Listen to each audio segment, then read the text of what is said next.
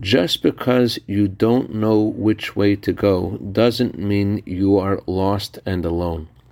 Good morning. This week we read about Hagar getting lost in the desert, and the Talmud says that while she was lost, she began to worship idols. And the question is, how does the Talmud know that she began to worship idols? And one explanation is the very fact that a person feels that they are lost and alone is itself a form of idol worship. You feel like you are stuck where you are and God isn't with you. And there's some other force that you have to contend with. That's not faith.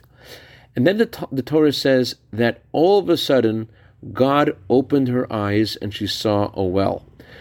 Nachmanides explains that it wasn't that God created a well out of nowhere. It's more like the well was always there, but while she was in a state of confusion and heresy, she couldn't see that which is in front of her. In a similar way, when we move from the place of confusion and distrust, and we move towards trusting in God and believing that we're not alone, then all of a sudden we can see the abundance and the blessing that's around us the whole time. I'd like to dedicate a minute of Torah today to the neshama of someone just passed away very recently. Today is her shloshim.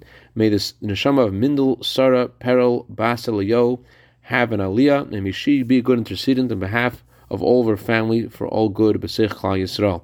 Have a wonderful day, and remember that you're not alone.